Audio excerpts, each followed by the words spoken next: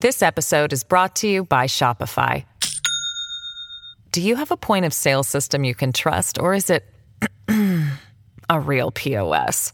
You need Shopify for retail. From accepting payments to managing inventory, Shopify POS has everything you need to sell in person. Go to shopify.com/system, all lowercase, to take your retail business to the next level today. That's shopify.com/system. The following podcast contains explicit language. It's Wednesday, December 14th, 2016. From Slate, it's The Gist. I'm Mike Pesca. The Grinch had his designs on stealing Christmas. Venezuela President Nicolas Maduro apparently sees himself as an anti-Grinch Delta force, swooping in, securing the package. We have the package, and rewarding those who have not been naughty this Christmas. The besieged government of the beleaguered country of Venezuela accused the country's biggest toy importer of artificially raising prices, by which they mean simply charging, for about 4 million toys. So the government seized those toys and they intend to distribute them to the little niños. At a press conference at the toy company's warehouse, a government minister laid out his haul as one would the fruits of a drug bust and detailed the seized contraband. This clip is all in Spanish. I will translate. Hay aproximadamente 2.791.620 juguetes. Y en la Candelaria, el día de hoy pudimos detectar otro depósito que hay una cantidad aproximada, están contando, 222.000 juguetes. There are approximately 2,791,620 toys, approximately. And we were able to detect another deposit of 222,000 toys. Now, there is only one known kingpin capable of cranking out such a massive supply. This shadowy red-suited figure goes by many names: Kringle, the Saint, Big Daddy Xmas, but we're on to him. Here now is CNN. This is actual. CNN translating the Venezuelan president Maduro's words. We have found a case of criminal hoarding of 4 million toys, so the children of our communities, neighborhood, and government committees will for sure have their toys for Christmas thanks to our laws. This is like reinforcement for baby Jesus. Baby Jesus don't need no backup, baby. Baby Jesus and the Manger Force always get their man. Pa-rum-pa-bum-bum. That's the Baby Jesus and the Manger Force sting, their version of the Law and Order. Bum-bum, ba-rum-ba-bum-bum. So here's what's really going on. Venezuela is an unmitigated disaster. Their constitution is in shambles. Past President Hugo Chavez relied on oil to prop up his ideas of a socialist paradise. Oil fell, Chavez died. And there, in an untenable situation, is Maduro, who has no good options, but continues, nevertheless, to take the wrong ones. Last week, Venezuela began printing 20,000 Bolivar notes. That's the denomination of the currency. 20,000 bolivars. The biggest denomination before the 20,000 note was a 100 bolivar note, and that is worth about 2 cents. Although since I started this podcast, it might be worth 1.5. The problem in Venezuela is not toys. It is roast beast, which increasingly in Venezuela is actual. Beasts are being turned into food. Baby Jesus is eyeing that donkey a little intensely. It's not funny. It's tragic, and I know that. And it doesn't seem like there's a good solution anywhere out there or being able to be implemented anytime soon. That said, stealing the Christmas toys and having the government distribute them, well, the 3 words that best describe that are, and I quote, stink, stank, stunk.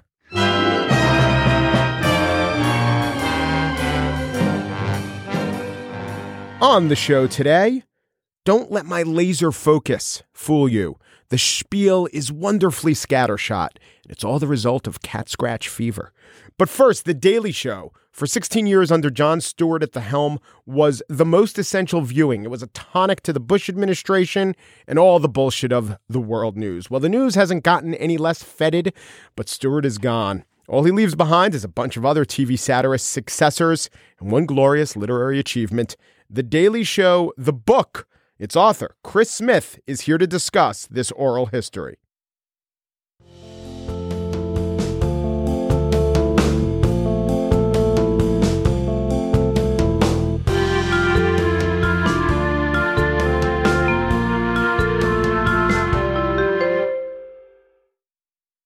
This episode is brought to you by Shopify.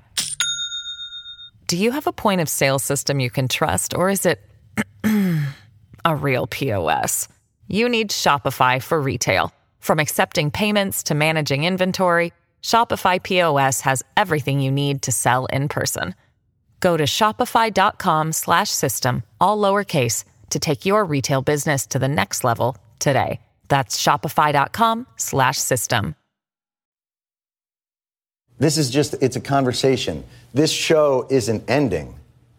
We're merely taking a small pause in the conversation. A conversation which, by the way, I have hogged. And I apologize for that. I should have at some point turned the camera around and seen so do you guys have anything to add or anything? I've really been dominating this in a very selfish way.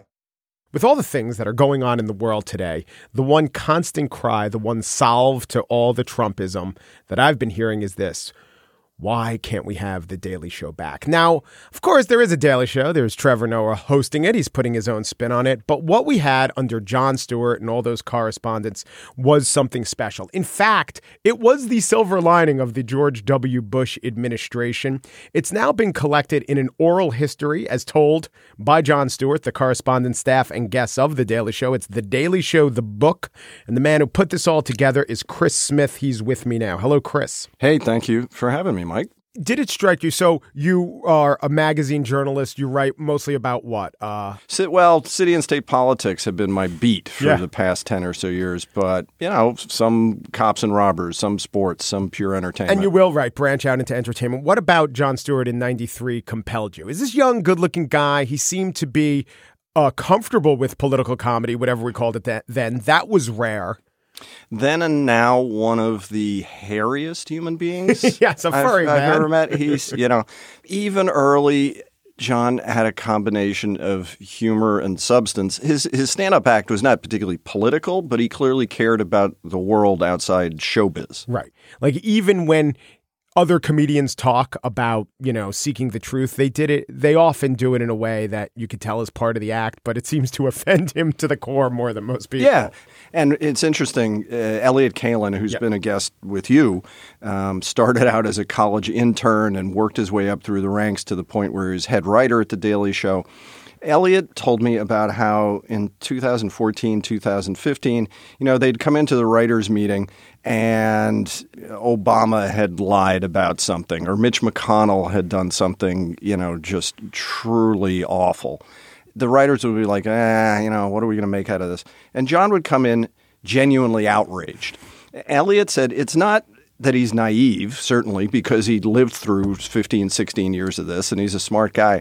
But John, to the end, retained a capacity for being offended by bullshit that most normal human beings don't preserve. Right. It is a fundamentally decent person can't not see the indecency in these acts. Right. And if you are captured by the system or if you become cynical, then you build up a callus. And so I guess he never really became cynical. He was unbelievably sarcastic and biting, but never cynical. Right. And that's a hard line to walk. I mean, and particularly when you're consuming, as he did, 10 or so hours of Fox News and CNN and MSNBC every day, it almost was physically toxic. I mean, one of the things that John talks about in the book is for the run of the show for 16 years, he had brutal insomnia, 2-3 hours of sleep a night.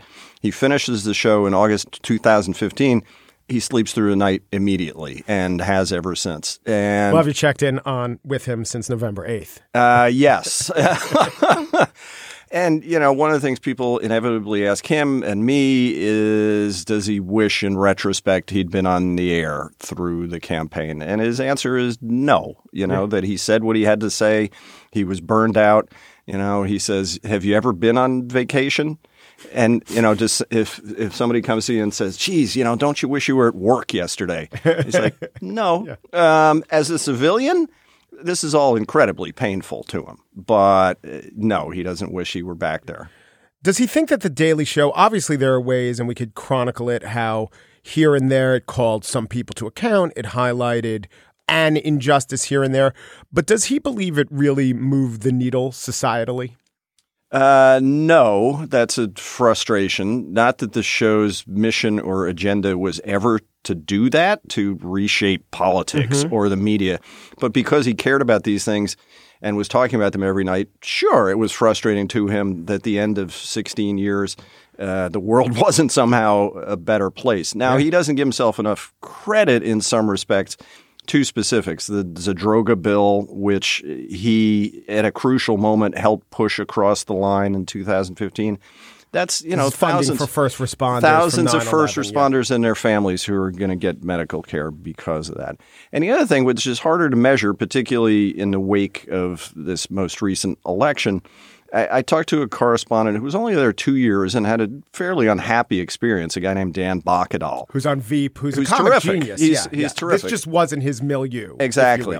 But like a lot of things in life, people who have unhappy experiences, if they're at all introspective, are the best ones to talk about why didn't it work or why does that place work. And Bacadal, among other things, said he didn't believe Bernie Sanders would have been possible if not for The Daily Show and Jon Stewart. And that's a stretch, but what he means by that is a generation of people grew up watching how The Daily Show and Jon deconstructed the media and politics, and a lot of them, are in the Bernie camp. I think that's true, too, of a generation of media. The media is a big thing, but there are a lot of people who did good work in this cycle who called bullshit, who annotated lies in mainstream publications, most of them print. And they're a generation that grew up watching Jon. He shouldn't get all the credit for that, but it's a part of it. Well, certainly that technique that he and the staff invented of just the juxtaposition of politician statement and politician contradiction. The media is shut through with that now. All these political ads are based on that. He invented that technique. The problem is we think that would serve a similar purpose as all these fact check columns. It's just that we've evolved or further just as we have this truth checking mechanism, we've further evolved into this post-fact, post-truth society that Colbert talks about. Exactly. And I know nothing about technology, but it's like software where, you fix one virus and they've already figured out the next one. Yeah. One of the interesting subtexts or things I hope comes through in the book is how much The Daily Show and Jon's thinking kind of anticipated a lot of culture. And, you forget, it sounds like ancient history, 1996, 1999.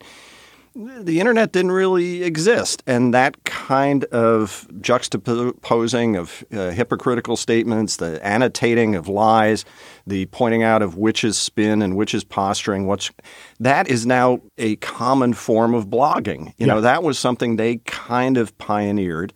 And the technology eventually caught up with them in terms of searching video clips. It took them 6 weeks to put together in 2003 a thing called Bush v. Bush, which was candidate George Bush juxtaposed against President George Bush on Iraq. And it was a breakthrough. We must stand up for our security and for the permanent rights and the hopes of mankind. The United States of America will make that stand. Well, certainly that represents a bold new doctrine in foreign policy, Mr. President. Governor Bush, do you agree with that? Yeah, I'm not so sure the role of the United States is to go around the world and say this is the way it's got to be. All right. Well, that's interesting. I wanted to come back to the Zadroga bill because it seems to me that Jon Stewart and his staff, they had The Daily Show, which might not have dominated the ratings, but dominated a slice of the culture. Like said everything you wanted to say, pretty much had as big an impact as a satirical show could have. Right. And maybe we romanticize that and say that can change the world.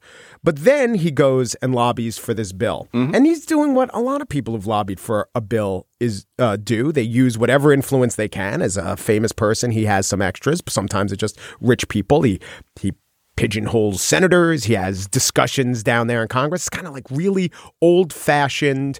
And what he's doing there and lobbying for the bill, it's not the most exalted example of lobbying. He doesn't have the most resources. So in other words, if you compare The Daily Show as what it does is the pinnacle, and him as a lobbyist, what he does is just really garden variety, yet that and the bill has the greatest real world effect. So that probably tells us something about just the limits of what satire can do to change society. Yes. A political consultant who I talked to about all that Zadroga stuff, who shall remain nameless, said, never underestimate the sensitivity of politicians to being shamed. Mm-hmm. And that in a very focused, concentrated dose was what John was able to do at that point. I mean, he's quick to give credit to all the first responders who were down there day in, day out for a decade lobbying for this stuff. And, the metaphor John uses is, his weighing in on Zadroga was like Patrick Swayze in Ghost. That usually he was just in the subway yelling at people, John, right? But that if you could concentrate that stuff at the right time in the right place, maybe you could move a can. Yeah. Now, I'm old and I'm ancient, so I remember Ghost, but most of your audience probably won't. Well, I mean, Unchained Melody, the scene of sculpting. But I guess the big point there is that as much as we think politics is 50, 60, 70% media, it's not. Media is a smaller part of politics. That entire episode teaches us. Media is a smaller part of politics than maybe we give it credit for. And politics is politics. Yeah, and the other thing, and God, I'm sounding like this is like academic and dry. There's a lot of funny shit in this book. I promise. Yeah. I promise. But one of the things, John says that the Droga episode kind of encapsulates what the Daily Show in his mind was about all along. Was about pointing out stuff that seems common sense that government isn't doing. And I really think, not that John has any sympathy for Trump, but what's beneath that is something that the Daily Show pointed out for years and years, that on the right or the left, government's broken in a bunch of ways. And why aren't these, by and large, guys, some women, doing things in our interest and not their own? And that's the core of the show with some dick jokes. I want to ask you about Trevor Noah. Let's put it kindly, I just don't think he's the right fit. And it pains me that it wasn't given to John Oliver or Samantha Bee, or maybe someone I'm not smart enough to know about would do a good job with that. Right. I know that John tries to be as nurturing as possible with Trevor, but you disagree with the premise, but how did it all go wrong? Well, two things. The book, John Oliver, Jon Stewart, talk about why John Oliver is not the host of The Daily Show, how Comedy Central essentially bungled the moment where they could have hired Oliver. I think comedy is subjective. The important things here to remember is context. For the first year or two that John was host of The Daily Show, there were a lot of bad nights. I mean, they didn't know what they were doing in a lot of respects, and nobody was watching. They had the luxury of nobody really paying attention until the 2000 campaign. Trevor took over in a totally different environment, where he's following this huge star. I don't know. I think in some ways we'll see how it plays out poetically or metaphorically. It's kind of perfect that Trump's about to become president and the host of one of our satirical late night comedy politics shows grew up under apartheid. So that's got some material traction. I don't know what you want to call it, potential maybe. Yeah. Chris Smith is the author of, or the compiler of, The Daily Show, the book, An Oral History. Yep. Chris, thanks so much. Thank you.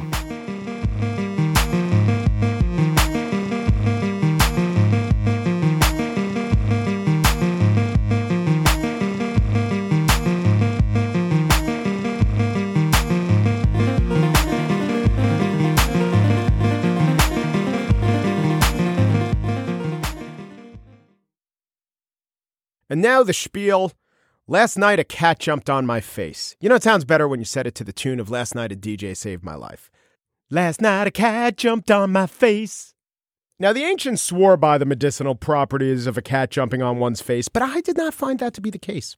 The cat, described as a hairless feature who slightly answers to the name Oliver, drew blood from my lip and brow region and then bounded away as if, and I know this can't be the case, as if he were a heartless ambush predator that our species has fooled itself into believing has a kernel of kindness about him. That said, the cat left a mark, a literal mark, but also a psychic mark.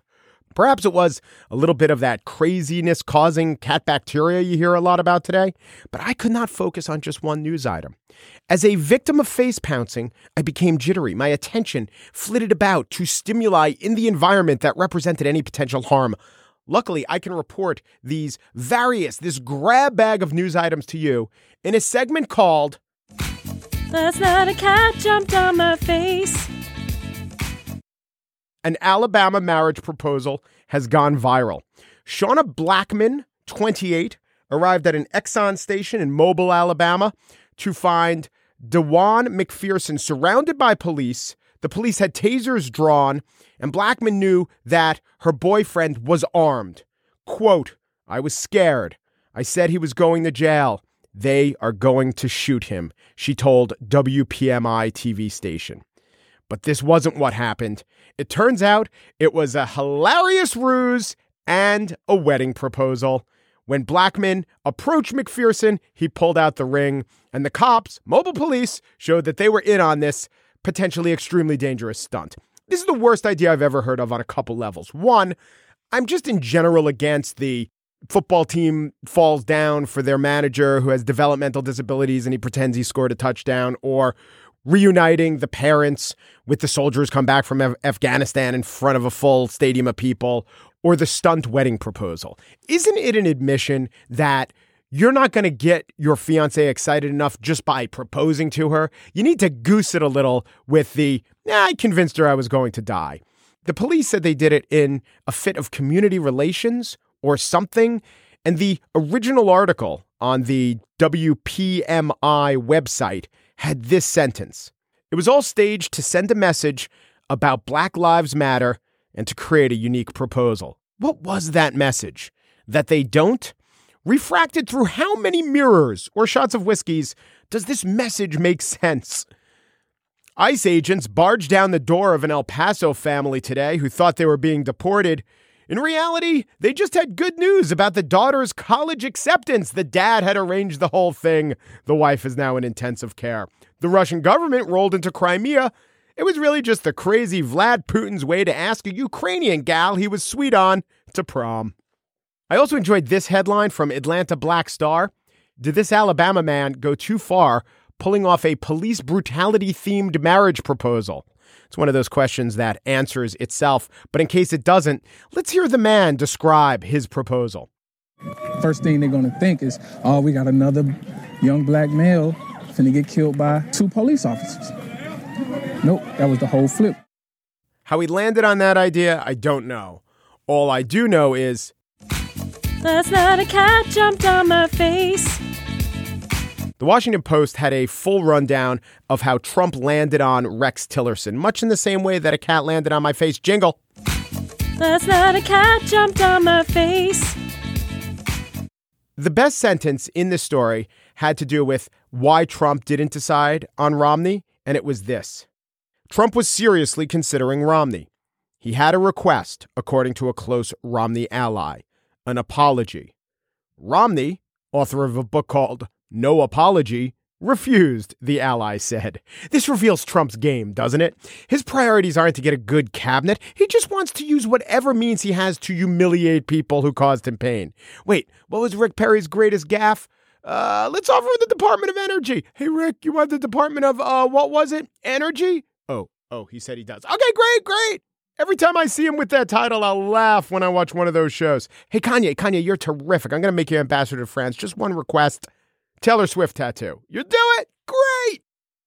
And now, the last part of last night a cat jumped on my face. Alan Thicke has died. Alan Thicke, the actor known for Growing Pains, was also a TV theme song writer. And he is responsible for 2 theme songs of mine and perhaps your youth. One was Different Strokes. Different Strokes is responsible. Perhaps you've heard of the term mondegreen.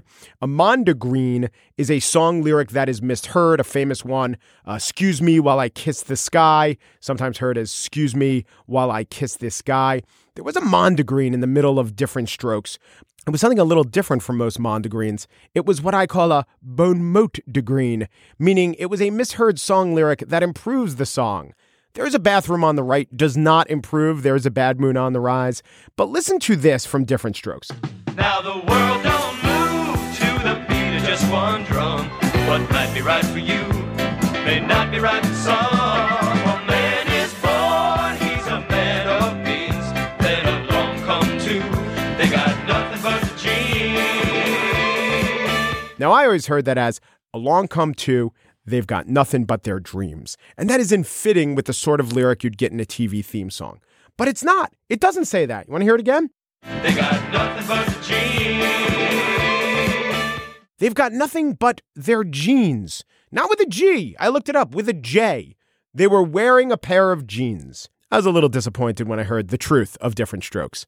But the true story of its spin-off show, Facts of Life, and the theme song filled me with joy and discovery. The year was approximately 1981. I was in Atlantic City with my parents, and we went to see a show. There was a singer I had never heard of opening for, in my imagination, Don Rickles, but it was probably Billy Crystal. I definitely saw him in Atlantic City once when I was about 7 or 8. And there was this singer, Gloria Loring, who I had never heard of, and she sang some songs that I never heard of as I was waiting for the insult comedy of Don Rickles, though it was probably Billy Crystal. And then she busted into, maybe you know this, this is the theme to Facts of Life.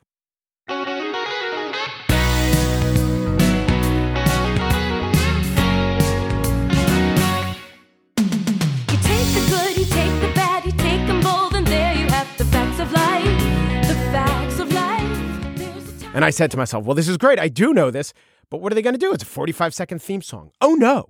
Because in that moment, Gloria Loring, who disclosed that she and her then-husband, Alan Thicke, wrote the theme song, went on to sing stanzas 2, 3, and 4 to the Facts of Life. I will play some of that for you now.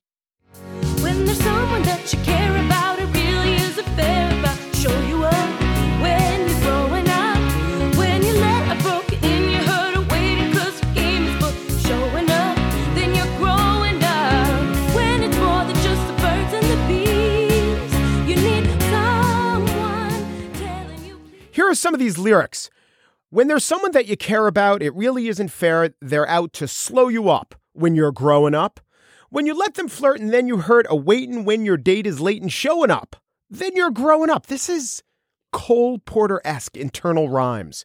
You'll avoid a lot of damage and enjoy the fun of managing the facts of life. They'll shed a lot of light. If you hear them from your brother, better clear them with your mother. Better get them right. Call her late at night. You've got the future in the palm of your hand. Indeed you do. All you got to do to get you through is understand. You'd think you'd rather do without. You'll never muddle through without the truth. The facts of life are all about you. They really are all about you. A lyric that strikes true to this day, and a melody that was not stolen from Marvin Gaye.